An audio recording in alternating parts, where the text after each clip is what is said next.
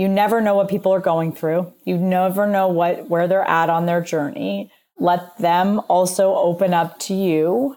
Be self-aware, but be willing to listen when someone is willing to talk. What would you do all over again and why? I'm Natalie Carpenter, women's health and fertility advocate, dot connector, and former corporate brand warrior. Each week, join me in candid conversation with an inspiring public figure who boldly shares their real-life stories of adversity, impact, and what they did next. And if they would do it all over again, knowing what they know now. Welcome to the All Over Again podcast.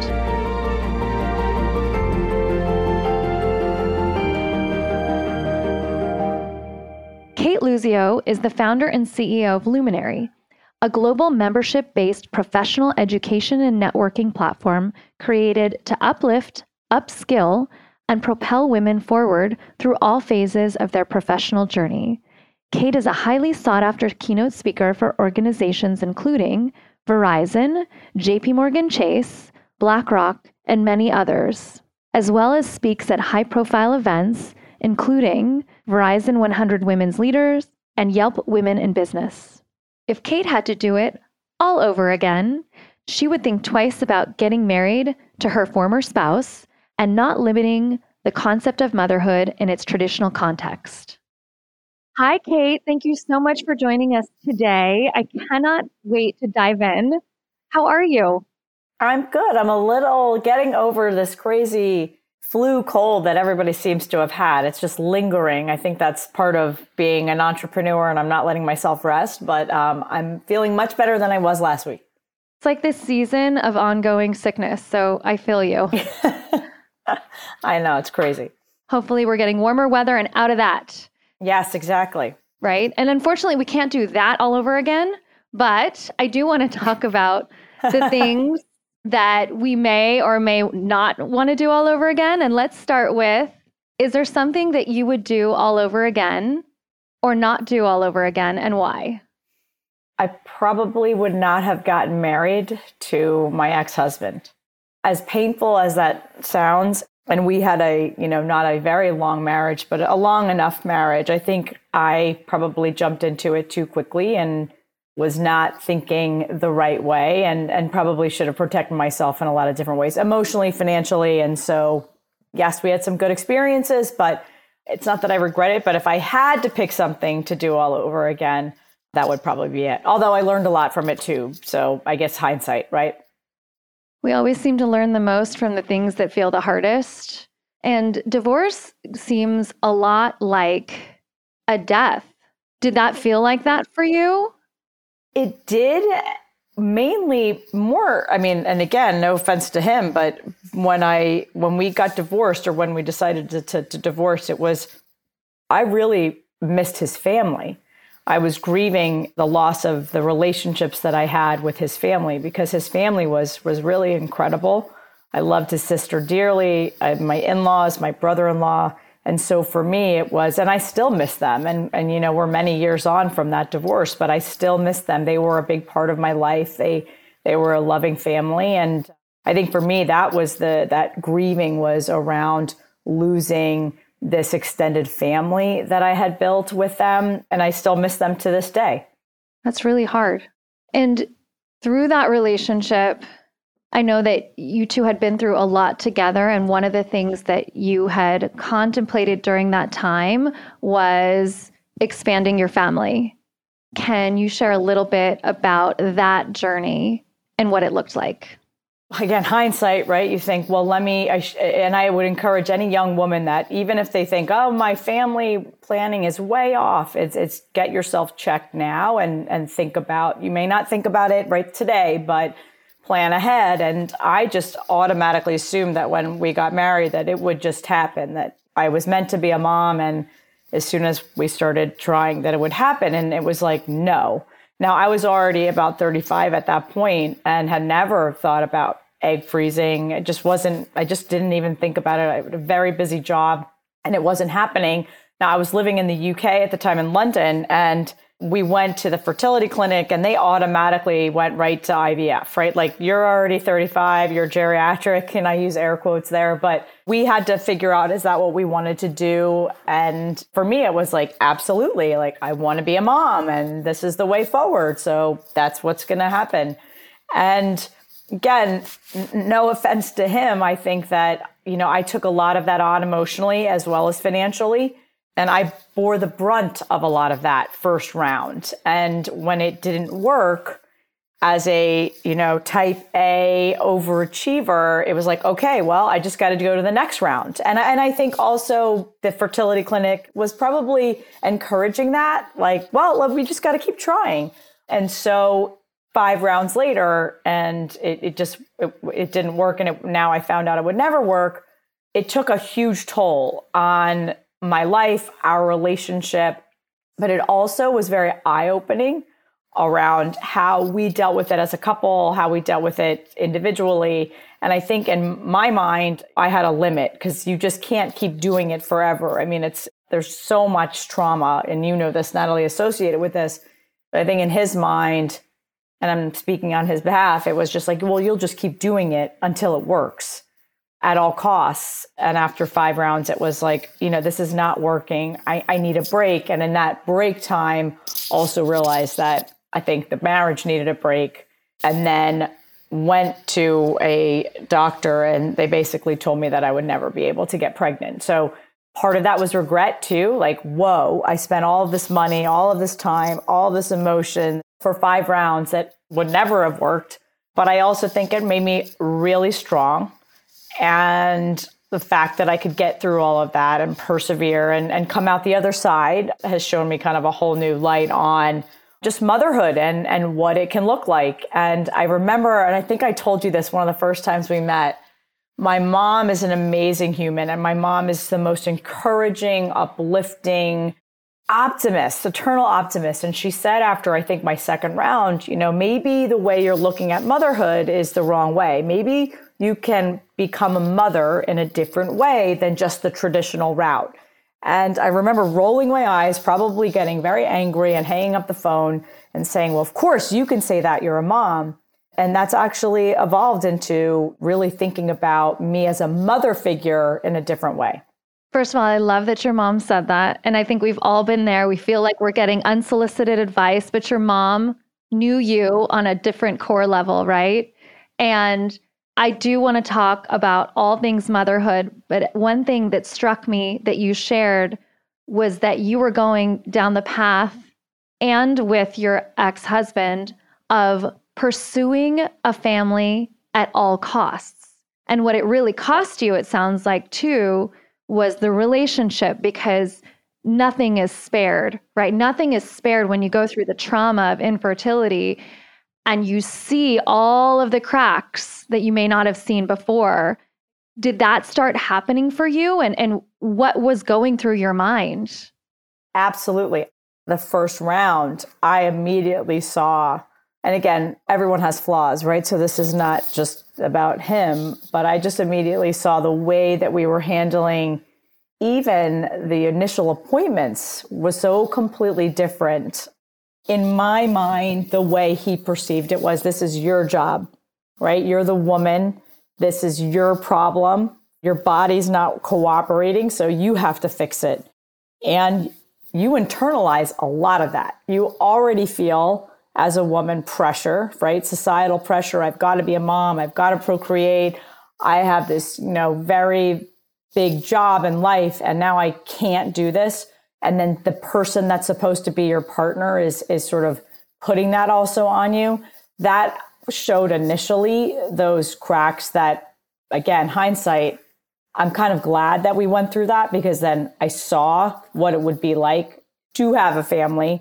And it was at the supportive partner that I thought that I was going to have. That's telling, right? It's telling to say, like, wow, this is the kind of not just partner you're going to be, but parent. It's like the foresight. I feel like infertility makes or breaks a relationship, truly, in so many ways. We talked a bit just a few minutes ago, and also in person, about motherhood. We've talked so much about motherhood. I remember right around National Infertility Awareness Week, or we were talking about infertility. I think I just discovered that you'd come out with your story. And I was like, oh my gosh, me too. I'm in it with you. And I loved how transparent and how you continue to be so transparent about all of your experiences, and particularly with infertility. And I remember talking about your perception of motherhood, and also how from the exterior, I perceived you, and I thought others perceived you as this amazing mom to this beautiful, growing baby of a business luminary. And all of these women and men that come to Luminary in person, virtually, to find community in so many ways, not just as a workspace, but to find community. And I really felt like, wow, Cate, you were born to be a mom. You are the best mom ever. I mean, look at what you've grown. Tell us a bit about when you realized that you wanted to birth your Luminary baby. I honestly don't know if there was a moment. I think for me, I'm an all-in kind of person. So once I get an idea in my head, I give a lot of credit to side hustlers and people that can do multiple things. I'm not one of those. I kind of, okay, this is what I'm doing, and I'm in 1,000%. When I wrote the business plan and then decided, okay, this is what I'm doing, I just go into execution mode. So I'm not having reflection or inflection about the business. I'm just focused on, I got to execute. And I think even over the last 4.5 years that I've been doing this, I still don't give my time to reflect and say, oh my gosh, look at all these incredible people, until someone says to me, which happens on a regular basis, hey, this is what I've gotten out of Luminary, or this is what's happened in my life, or this is the job I got, or the promotion, or the money I raised. So for me, I guess it's like when a kid would say to their mom or their dad, like when they finally go, thank you for all of the things that you've done for me, mom and dad, or thanks for paying for my college, or whatever those thanks are. It takes some time. And I think for me as the mom, right, who birthed this business, I think I wasn't ready to kind of accept that was my baby until probably after we got through that initial part of the pandemic and knew that we were going to, knock on wood, be okay. But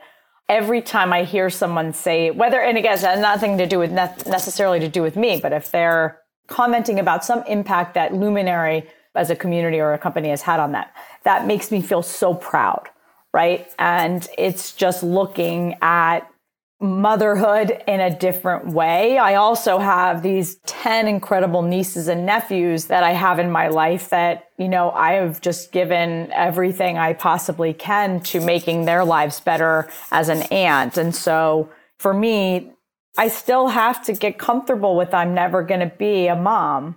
And, it's hard, and it's hard on Mother's Day. Yeah, in a traditional sense. Yes. And I'm a mother figure. My partner is incredible, and he's got 3 adult children and 2 grandchildren. And I have a very special relationship with those grandchildren. And so it's just different, right? My mom is so wise, right? So she just knew early on that, even if it didn't work out the way I thought, there's lots of ways to think about motherhood. And I have so many friends with children that I absolutely love and invest time in. And maybe that's the way God wanted it. I think the way that you support so many people that you don't even know, right? Through Luminary, right? Because you've got so many members at this point. But also your family is truly so beautiful. It's incredible. I think there are so many people out there that are trying so hard to become moms in the traditional avenues, or have just said, forget it. I'm no longer going down that path, and I have to wrap my head around being childless, not by choice. I'd love to hear your thoughts. Knowing what you know now, how do you feel about being childless, not by choice? And what counsel would you share with others that are thinking about going that path too, or are pressed to go that path? Right, because they don't have that choice. It's an evolution, right? I think that I'll always be sad. There's a big part of me that will always be sad that I wasn't a mom, like, again, in the traditional sense, that I don't have biological or even adopted, whatever, kids of my own that I've raised. I know that. And I know that all of my other choices to build business, and I have an incredible partner with a family already, that doesn't ever take away the fact that in my heart, there is going to be a hole. What I have to do and what I would counsel people is don't hold it in. I held it in for so long, and part of that was shame that I couldn't be successful at becoming a mother in that traditional sense. Part of that was society sort of already putting that on me, like people meeting me and saying immediately the second thing, what do you do? Oh, do you have children? How old are your children?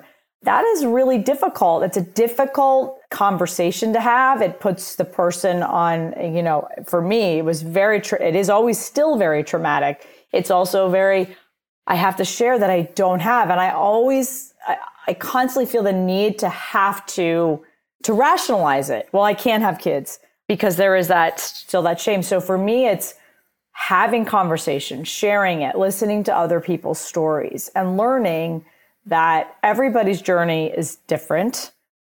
And for me, sharing even, those first day of school week, that is a really hard time for me because I love seeing everyone's kids and my nieces and nephews, but it's like, okay, there's that hole in my heart. But talking about it, that helps me, right? And what also helps me is making sure that I am investing time in my baby, which is Luminary, my nieces and nephews, my partner's grandchildren. That's filling that hole. And I think over time, hopefully that hole, maybe it doesn't go away, but the pain is lessened a little bit. But talking about it, you and I have talked about it so many times, that helps. Don't hold it in, and you never know who you're going to help by talking about it.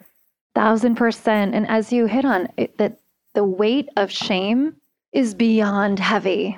And when you hold it all in, it feels unbearable. And there's so much self-talk about, at least for me, it was like, what's wrong with me? I don't want anyone to see that I'm an alien. I don't want anyone, especially because, it's very like, I have all these things to prove. And I really felt like I turboed my type A during that time. Totally. I'm still this way. But I'm noticing now that correlation between where I became type A turbo. Yeah. Yeah, I think you're right. And it's interesting because as we talk about these things, I think there's also some education that needs to happen too for people we don't know, for friends, for family, to understand that some of these things that they say, some of the things that they say, like, oh, do you plan on having children, or do you plan on having more, or whatever they are saying to you, me, or anybody else, is something that when we walk away from the conversation, we still continue to think about. And so what's something for you, like if there was something that you could share, a PSA with others around what not to say, what would it be to anyone around children? So I think it's hard. I think people again, going back to my mom, I think she's instilled in me that by nature, most people are good, right? And they're not trying to make you feel uncomfortable. I think oftentimes when you're in these social settings, that's something that they try to connect on and talk about. So on the one hand, I've had to get comfortable with giving a response, right? And being comfortable with that response. So for example, hey, do you have children? No, I'm not able to have children biologically. So no, I don't. I'm not blessed with children.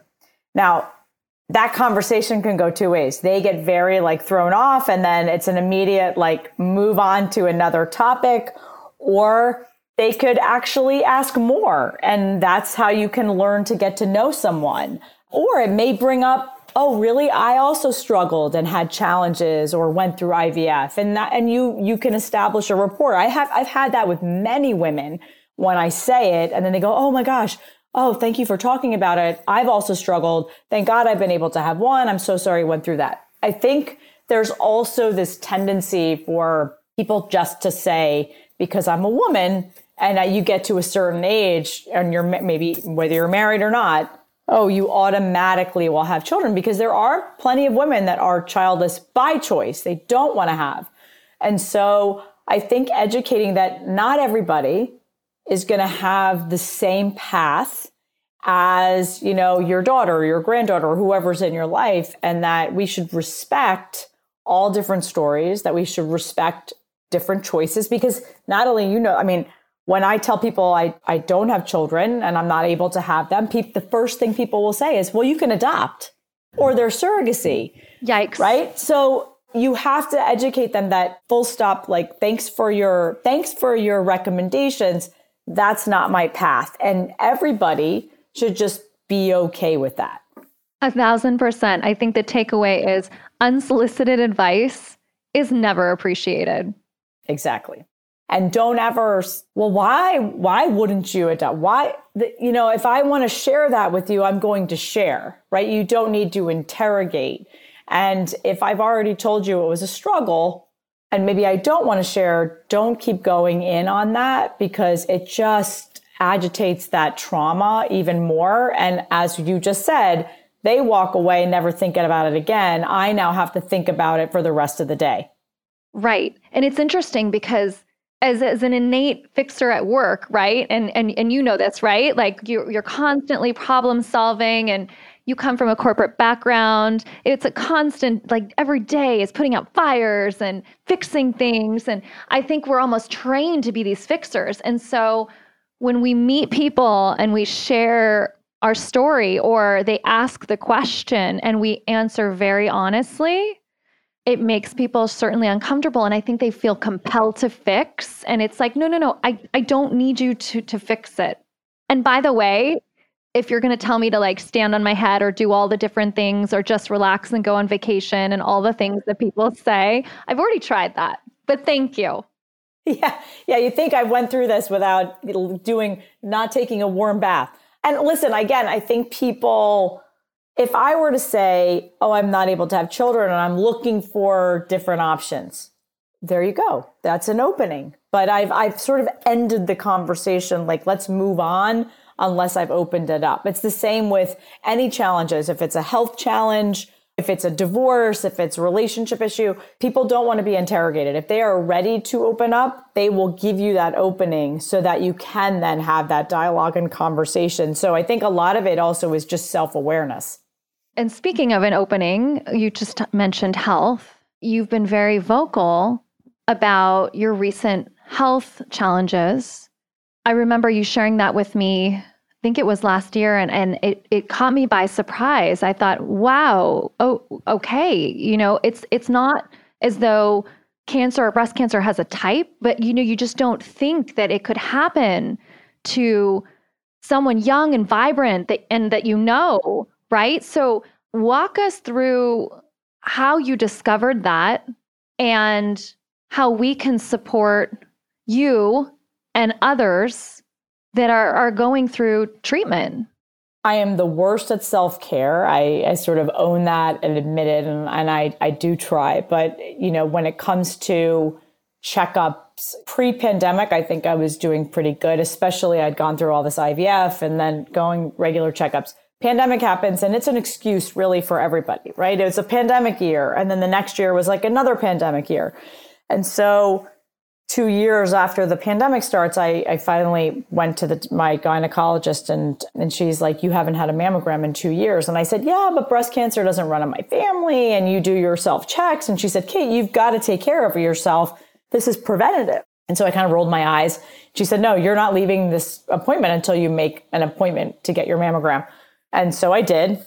And just thinking this is an inconvenience and I don't want to do it, and it takes so long and it hurts. And then fast forward, 30 days later, I'm getting on a Zoom and I get the call, hey, you're going to need to come in for a biopsy, which again, I'm thinking in my head, inconvenience. I don't have time for this. And then they called, 24 hours later and said, hi, very, very clinical and with very little bedside manner. You have stage 1 breast cancer. Here's what you're going to have to do. Here are a number of breast surgeons. Take all these notes down. And then I had to literally jump on a Zoom with hundreds of people after that call. And part of me thinks that was a good thing, because then I could just not have to process it for a minute. And Erica, our COO, after that, she came into the beauty bar at Luminary and she's like, what's wrong? Because she saw me on the Zoom. And I told her, she said, all right, pack up. I'm walking you home. Like, there's no reason for you to stay here. You've got to process this. It's all going to be good. She walked me home, and I'll never forget that. And we hugged, and then I went into execution mode. Like, okay, I got to call the doctor. I got to get my appointment, and then I got to get surgery. So back to that, I don't really let myself time to like reflect, and I went into execution mode. And within a month of getting the diagnosis, I had already had surgery and then started treatment. And now in June, it will be a year. And now I'm on daily medication, tamoxifen, which is, for anyone out there listening, tamoxifen is the devil. It is the absolute worst medication, but it's both a treatment and it's also preventative. So I'm on now, the next 5 to 10 years, will be on this medication to hopefully keep any other, breast cancer at bay. And I didn't share the first couple months. I think I was in that mode of, this isn't necessarily happening to me. I'm 47. I'm so young. And then I started to really understand the statistics, and that 1 in 8 women, right, get breast cancer, and it's happening younger and younger. It's no longer, the grandmothers only that are getting it. And so for me now, it's about becoming an advocate around awareness that you've got to go and get yourself checked, from a breast ultrasound or a mammogram. If it runs in your family, our health is all we have. And so I just went for I have to go every 3 months to my oncologist. And I just went on Friday for a very long appointment, and they were very proud of me for not missing anything. They're like, you're prioritizing, and that's what we have to do. That's amazing. So is it technically remission at this point? And the medicine keeps things at bay? Yeah. And then we just have to keep checking. I mean, the challenge, and anyone that's out there that's on tamoxifen knows there's just so many side effects. And part of that can be other cancers that it can be a cause of, because it's pumping all these hormones into you for your breasts. And so the rest of your body is like, whoa, what do I do with all this extra? And so there are like very high risks around that. So you have to be extremely proactive. But I'm in New York City, and I'm in one of the best cities in the world for care. I better take that privilege, right, and prioritize my health. And I think that's sort of, for me, I get it. It's an inconvenience. It's a couple hours out of the day, but in the grand scheme of things, it will save your life. And by the way, even if you don't have big boobs, it doesn't matter. I've talked to so many people. They're like, well, I don't even really have boobs. I'm like, it doesn't matter. Men get breast cancer too. They don't technically have boobs. So you just have to, like everything in life, especially as we get older, is prioritize our health, because I want to be around for my nieces and nephews and my partner's grandchildren and my partner. I want to have a very long life. And so I think this was a big wake up call for me to make sure that I am taking care of myself, but that I'm also talking, again, goes back to storytelling, right? About fertility, about becoming or not becoming a mother. This storytelling is really important. My doctor actually said to me, Natalie, I said, I would love to have you come and speak at Luminary. And she said, no one wants to hear me. I'm a doctor. They don't listen to me. They listen to you because they say, I can identify with that, right? That storytelling is so important. So I'm very much this advocate of making sure just everyone is aware that this could happen. It's not just breast cancer, it's lots of different things, but women are susceptible to a lot. I got the chills so many times while you were talking just now. So many times. It's so true, first of all, that it's worth it to take a few hours out of your life rather than losing your whole life. And with that said, are there any resources that you would share with our listeners? If you're going through this at all, one of the best, so we have a member out in Wisconsin, one of our digital members, who I don't even know how it came up. I think I know we were in Chicago for our tour. We're popping up on all these cities, and she was there, Allie Schwebel. And I think I left the session for something, and she came out and she's like, are you okay? And I said, you know what? I'm just having a tough time. I'm going through breast cancer. And she's like, oh my gosh, I think it was her mother-in-law. So long story short, she's like, there's an incredible organization that's based out of the Midwest called ABCD, and it stands for After Breast Cancer Diagnosis. I had never heard of it. It's a remarkable nonprofit, and they pair you with mentors so that you can deal with whether it's stage 0, stage 4, and everything in between. They pair you with someone who's been in your shoes. And so having that person to talk to at ABCD was great because you may feel, well, this isn't as serious as the person next to me that's got stage 4 or had the double mastectomy. Whatever stage you're in, you're going through that. And so I would say ABCD, I think it's abcd.org, but After Breast Cancer Diagnosis, that's what it has been an incredible resource for me. I talk about it all the time because I think, it's hard. I don't really talk about it to my friends. I don't really talk about it to anybody because they don't know what you're going through. And you also are dealing with it in your own way. And so that organization is a great one, I think. And then there are a lot of members within the Luminary community that have had breast cancer, Kristen Carbone, Tiffany Deba, and others that are great on social that talk about their diagnosis or their remission or the side effects or just the constant worry and anxiety about what did I feel something, what's happening to my body. Talk about it because lots of people do want to help. And as you're saying, this incredible organization, ABCD, is out there for those in the community that are surviving breast cancer. I'm thinking, why isn't there something like this for infertility? And I dare somebody to try to create some sort of mentorship for where people are somewhere in the infertility path. Infertility is not life-threatening. It's a completely different ball of wax. I understand that. Both, however, deal with a boatload of mental health. And so in your view, do you feel like breast cancer was the scarier health challenge to your infertility experience?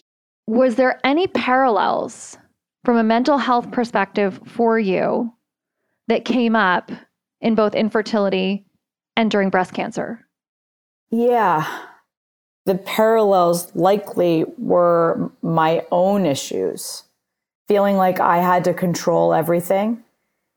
Feeling like I didn't want to be weak and ask for help. And those were, very early on, I think early on in my infertility. I mean, I didn't tell barely anyone that I knew or that I worked with outside of my mom. And I remember after that first round, I had told a lot of people because I was very hopeful, and then it didn't happen. And then I just didn't talk about it again. And I think that was probably not the right thing to do. I think I've done the same thing with the breast cancer, and it's only when I've opened myself up to the abundance of love and guidance and mentorship that I think that I have been able to start moving forward, both on the infertility journey, but then also the health scare and being okay with that, I'll have to deal with this kind of worry forever. Just like I'll have to deal with that hole in my heart about the infertility forever, and just creating coping mechanisms for that, being okay with sharing it with people in my life, and being okay with that I need help. And as that type A overachiever, what's the next milestone? What's the next thing? That's not how life works. And I think it took me really into my 40s to understand that. I am still trying to figure it out. So I think this is amazing that you're sharing and you're creating this light for others to share if they feel like it, but either way, feel seen. And that is so incredible. I love what you shared earlier about your doctor and sharing that people want to see you. They need your light. And I and so many are grateful that you share your light. And from the outside, it feels like that has been such a calling for you to be that light, that person, that mother to so many people to guide the way. And these challenges are so hard. And it's interesting because when you said what you would do all over again, it had nothing to do with either of those experiences. And sure, nobody wishes either of those experiences on anyone, but the fact that you own it, you talk about it, and that you use your voice as a platform for so many others is incredible. So, Mother Cate, tell us what your hopes and dreams and goals are for you and your baby Luminary. I just want to keep building this company for impact, right? I want everybody that touches it, whether they're a member or not, they come in for a day, they come to an event in whatever city we're in, that they have the opportunity to experience who we are and the light that's not just about me, but it's about the community itself. I mean, that's what I wanted to build these 4.5 years ago when we started. It was about a true community, kind of uplifting and propelling each other forward. You know, I want to continue to build. I want to continue to have that impact. I think, you know, once somebody said to me, you do a lot, like, without wanting anything in return. And this goes back again, my mom, you know, you got to put so much out into the universe and hopefully, and I do believe that it will come back to you. And hopefully it will come back to me in different ways. It will, the growth of the company, obviously that we're still around in several years, because it has not been easy throughout a pandemic. But that also for years and years and years to come, somebody says that, you know, they came to an event or they met someone or they, you know, got a new job, whatever that is, that luminary connection, that luminary light stays with them too for a very long time. Thank you. Every time I talk to anyone about Luminary, they know what Luminary is all about. And I love that. I love that because I've known you, I've known this organization since the beginning, and it's beautiful to see how you're growing. And did I see that you're moving into San Diego too? Well, no, we're doing these pop-ups. So we were in 8 cities last year and we'll be in 8 cities this year. We've already done Miami. We'll be in San Diego in next week.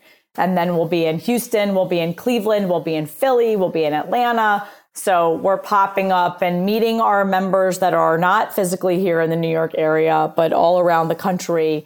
And that's just become part of our business model now. And so that we're doing these like large experiences so that we can bring people together no matter where we're physically located. I love how you bring people together. And I'm so grateful that we were brought together by your sister-in-law, actually. Yeah, sister. Yes. Shout out to Jen. Shout out to Jen. And also Erica from earlier that you mentioned. Erica is an amazing person too, amazing human. And yeah, I'm so grateful that you're here. And it's funny, as you were talking about type A and perfectionism and all of these things, I was thinking, oh my gosh, Cate, I have got to get you a copy of this book that was recently gifted to me. It's called The Perfectionist's Guide to Losing Control. I've never felt more spoken to. Oh. I'm going to send it to you. Because I was like, oh, see, Cate, I feel like that probably speaks to you more than a spa certificate, as awesome as that would be. Totally does. And I'll give you a shout out. So for those of you, I was one of the first people that had COVID here in New York, March of 2020. And Natalie, you helped me through that. You sent me so many packages, if you remember this, of bone broth that you were like, Cate, you just have to have the bone broth. Like, I know you need liquids. And honestly, that was a game changer because I was sick for like 5 weeks with COVID and that first strain. And I'll never forget getting this big package. And it was like, whatever, they put all that stuff in there because it's a perishable. I'm like, who sent me all this? And it was you. And like, just thinking of, you know, you give back so much to the community with Fertilust and everything. And I think that's why we connected originally and immediately, because we both want to put so much good into the world, and every little step counts. Thank you so much for saying that. Yes, I think I was a village apothecary in a former life. I must have been. That's my way of fixing now. I think that's probably right. Yes. Good. And it well, worked. I'm glad that I contributed to helping you get better. Yeah, that first round was a doozy. I think we all thought the world was going to end. That was very scary. Whew. Well, Cate, I want to thank you from the bottom of my heart for being here, for being an advocate for me, for Luminary, for this community of women and men. You're very inclusive, and I appreciate that. It's not just about the women, it's about the guys too. And I love that you continue to really herald that message. I want to thank you. Do you have any parting words for our friends? No, I would just say, back to what we said in the beginning, you never know what people are going through. You never know where they're at on their journey. Let them also open up to you. Be self-aware, but be willing to listen when someone is willing to talk. And that's what I've always found with you, Natalie. You're always willing to listen. And I would just say for people out there, if you're going through hell, whatever it is, ask for help. It's okay. None of us do this life alone. So ask for help. And find community. Check out Luminary. And find community, yes. Thank you so much, Cate. Thanks, Natalie, so much. Thank you for listening to this episode of the All Over Again podcast. I hope that you learned something from today's episode. If you enjoyed this, please leave a 5-star review about All Over Again on Apple Podcasts. Please also let me know what spoke to you about the episode on our social media channels at All Over Again Podcast. I can't wait to hear from you.